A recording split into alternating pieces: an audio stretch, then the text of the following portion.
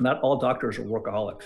A lot of doctors like to play, they like their free time and stuff like that. So dentistry allows you to be in a field where you've got that control, where you can have that work-life balance. Today, we will have Dr. Joe Doctora joining us on our first ever episode of Tooth Untold podcast.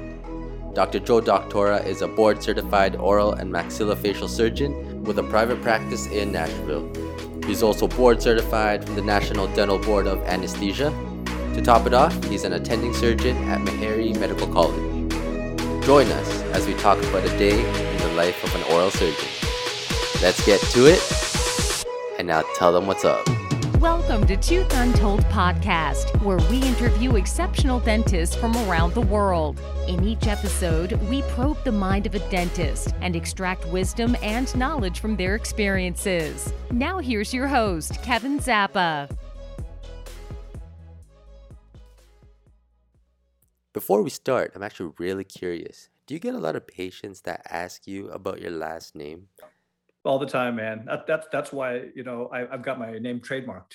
So people remember my name. You probably have seen on my Instagram. I've got just a obnoxious sign in the front of my practice. It's Dr. Joe Doctora, and people will never forget it ever. So I've been doing this for 20 years. So I see these patients who come in, and I said they won't remember who the whatever the doctor they saw the week before, but they'll remember me. And that's just because of my name. Now, I've had people look at me as far as providers on their insurance, and they pick me because of my name. So, man, it helps. Whatever advantage, somebody gives me, I'll take it. Yeah, definitely, for sure. Putting the doctor in Doctora. Now, you mentioned that you've been practicing for 20 years now. Ever since you started your dental journey, have you always known that you wanted to specialize in oral and maxillofacial surgery? When I started in dental school, my intention originally was to pursue orthodontics. That was really the catalyst for me to go to dental school, was having braces as a teenager, going to the appointments. I loved the environment. It was fun. Orthodontists are fun, kind of cool guys, and it was something I wanted to do for sure. So to answer your question, no. It's something I discovered while in dental school in my third year, and so it just came to me kind of halfway through. So, how did you know that this was the right specialty for you? I just know me, and I'm more of a instant gratification type person, and rotating through oral surgery and seeing what those guys did. Obviously, in most dental schools, they're the most looked up to specialty. So just having those guys walk around, and everybody knew who they were. They did big cases at Michigan, a lot of cancer, and that was always it's very admirable to me. So it became that this is what I wanted, and orthodontics is really exactly the opposite. There's no instant gratification. It's going to be 2 years down the road before you see your work completed. Love the aspect of pathology. I love the aspect of anesthesia. And it was just so many facets of oral surgery to choose from. I just realized it was for me. Now, let's say that you were given a chance to choose another specialty. Would you do it? There's really nothing else I would rather do, to be honest with you, in medicine or dentistry. There's just nothing. I think I would rather be I like general dentistry. I like doing restorative fillings and stuff like that, and that was always interesting to me. And dental anesthesia, I think that's a brand new specialty as of this year in the United States. So you can actually go to a residency, and you can take boards, and you can become board certified in that. And it's recognized by the American Dental Association, and I love that. So if I was going through today, it probably would be oral surgery and maybe dental anesthesia. Let's say I'm leaning towards oral surgery. What are the possible routes that I could take to become an oral surgeon? Well, there's a couple of routes to go. The most traditional route when I was going through was the 4-year program. And that was back in 1994, 1995. So it's going on 30 years, if you can believe it, 27 years. So crazy. Um, so you graduate dental school, and it was very competitive, and you would apply to your 4-year residencies and matriculate and finish and take your boards and finished. There's also the 6-year program, and that seems to be more popular these days. And that's when you graduate dental school, you can gain advanced placement into a med school and then do your oral surgery kind of combined. So there's a couple of routes to go through, but in the end, the boards are the same, and there's you can just kind of specialize in whatever direction you want to go into. Very, very, very broad, the scope of oral maxillofacial surgery. Now, would you say that you need a medical degree to become an oral surgeon? Not necessarily. No, I mean, there's a lot of very. It depends on what you want to do, but if you want to do what I do, which is day in day out wisdom teeth and dental implants, it's entirely not necessary. I think that if you want to pursue like a postgraduate fellowship, which is big. It wasn't big when I was coming out in the late 90s. It's like 3, there wasn't that many. Now it's what every resident wants is to do a fellowship. And I think that gives you a competitive advantage if you have a dual degree. But to be in private practice, I don't think it's entirely necessary. Now, aside from the procedures that you do on the teeth and dental implants, what are the other common procedures that you perform? With me, so I'm associated with Meharry Medical College. It's where I did my residency, and I'll get the occasional fracture there. And so there is some element of trauma. It's not a lot, but we do some trauma. In the hospital, which I have privileges now, I get the occasional trauma.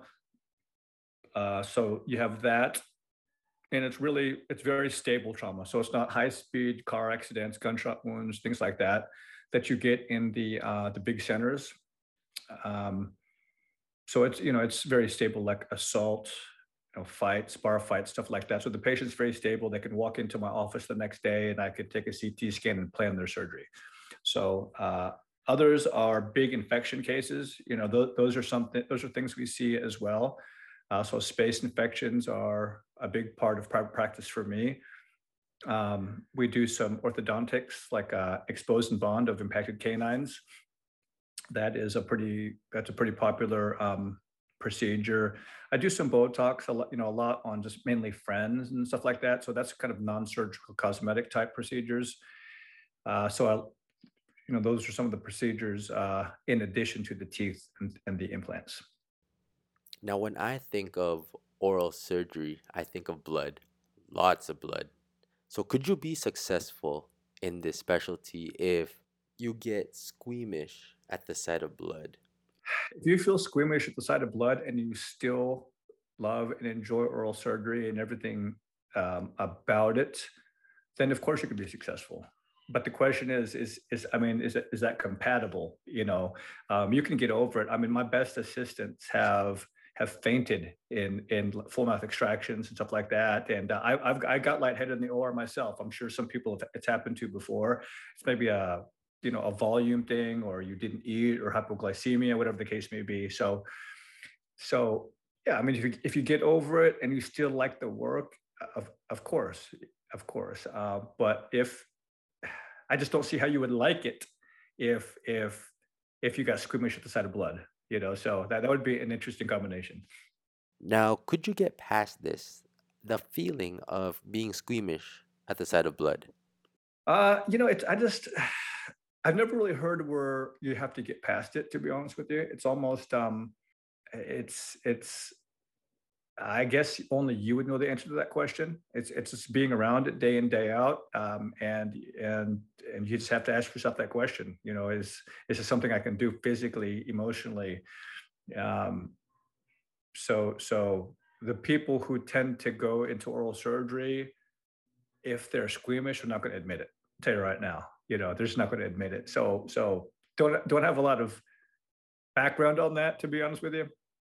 But I guess it's just a time thing, just surround yourself with it, give it time, and then revisit the question month, 2 months later. See what you say to yourself. Now, moving forward, when I picture an oral surgeon, I picture long hours at the clinic. So now, how do you maintain a sustainable work-life balance? It's effort, man. It really is. It really is effort. I would say where I am now, it requires effort, but it's doable, and I think I pull it off pretty nicely. But I've got control of everything. My schedule has been predictable for the past 5, 6, 7 years. My practice is very predictable. I'm the sole owner of it, so I can adjust however suits me. If you're in residency, or just starting out as an associate, you're going to be pulled in a lot of directions, no doubt about it. So I know I didn't quite have it. I mean, I'm really hitting that work-life balance now, but for a long time, it's just going to be give and take, sacrifices here, sacrifices there, especially during training and even dental school, as you well know. Yeah, for sure. I'm definitely guilty of that. Dental school has been pulling my time left and right, and I'm having difficulty balancing lecture, lab, and clinics. But I believe that, it's hard now, but the reason why I chose dentistry was because of the work-life balance that dentists have. And it's and that's the nature of dentistry. I mean, a lot of people who go into dentistry tend to are they're attracted to the lifestyle. So there's not a lot of, and I was just having a conversation like this with my nephew. Not all doctors are workaholics. A lot of doctors like to play, they like their free time and stuff like that. So dentistry allows you to be in a field where you've got that control, where you can have that work-life balance. And the same goes for oral surgery. You certainly can do it. It's just not early on, in my opinion, because your life, you're owned by somebody. But down the road, of course, I think it's very possible. Now, one of the things that I definitely try to make time for is leaving an hour of my day to working out. Now, this 1 hour of solitude, earphones in and world out, definitely provides the stress relief that I need on a daily basis. And I use this as a vehicle for personal growth. Now, I find it very admirable while I'm scrolling through Instagram that you are very consistent with your cardio and your strength training right before you head to the clinic. Now, how has fitness impacted your personal growth or your career? That's a great question.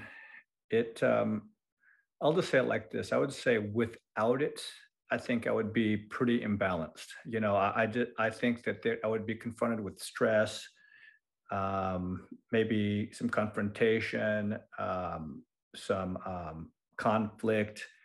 I'm not sure if I didn't work out, I would be able to handle it, or have the patience, or that's one. And then two, I think the physical demands of oral surgery, at least with me, I work 5 days a week, and a lot of oral surgeons don't do that.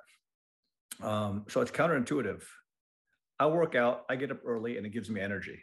So if I slept in, I'm not sure if I would have that type of energy. So actually going to the gym, working out, doing cardio, getting my heart rate up, and every day, I think that it gives me energy. I know a couple of months ago when we were snowed in and I couldn't work out. I mean, I just, whoa, I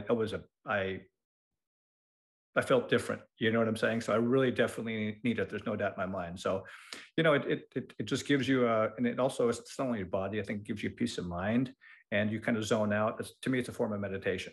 And with working out, with my cardio, you see me running up those hills.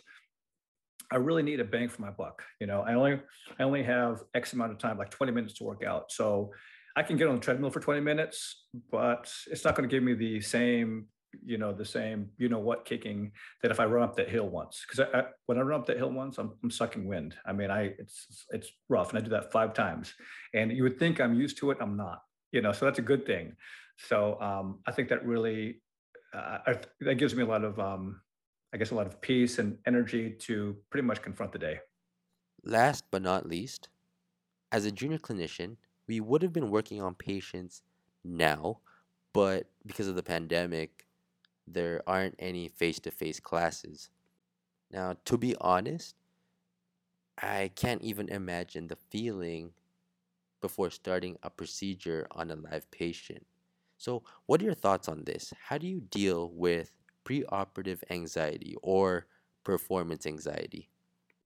If there is a degree of confidence going into any situation, and that really that only that confidence can, only you can find that, um, then performing, I think, becomes, I guess, less stressful.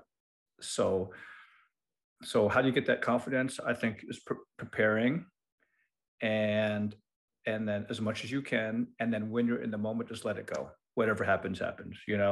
And honestly, if I fail it, I fail it. If I don't, I don't. I mean, if it's on a mannequin, then it's not a big deal. And so really take, I guess, the importance away from it, and then just kind of and I think that'll bring your heart rate down, and I think that would help, from like your performance anxiety. And and rehearse, and if it's timed, whatever the case may be, do it the night before, so that when you go into your practical, in your mind, you've done it before. And I know with oral board exams, that's exactly what I did. I would team up with a lot of people I would meet at the review courses, and then we would just talk on the phone, and then put ourselves in situations, so that when we were in front of the board for 1 hour, 5 1-hour tests, that's a long time. It felt like you were there before.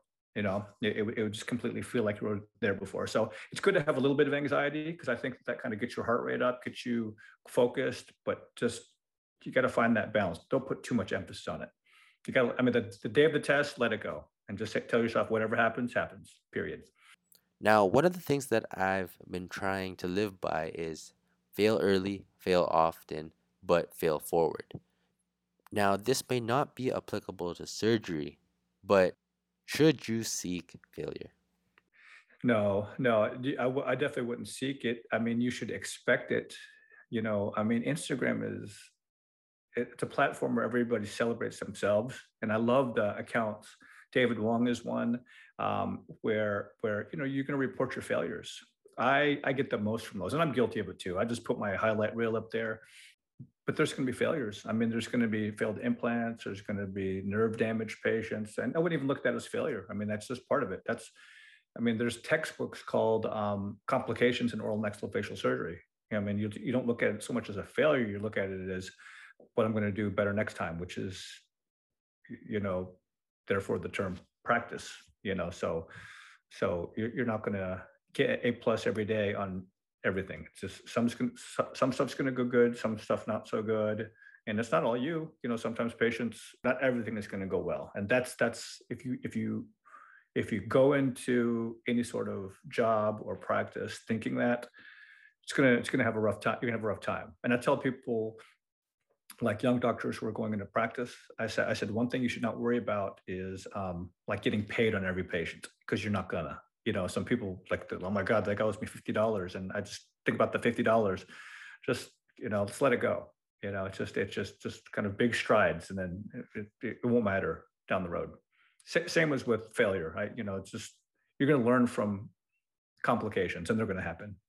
Now, before we wrap things up, are there any last pieces of advice that you would like to give to our fellow dental students? I do wish you luck in your journey to be an oral surgeon, general dentist, whatever the case may be. What you ultimately do will come to you, and asking questions is the right thing. Being around people, just getting all the information you can possibly get, and same with all dental students. Just ask questions, educate yourself, surround yourself with what it is you want to do, and the answer is going to come to you. Thanks for joining us on Tooth Untold podcast. Always remember that your smile can make the world brighter. Stay safe and have a great weekend. See you next Friday.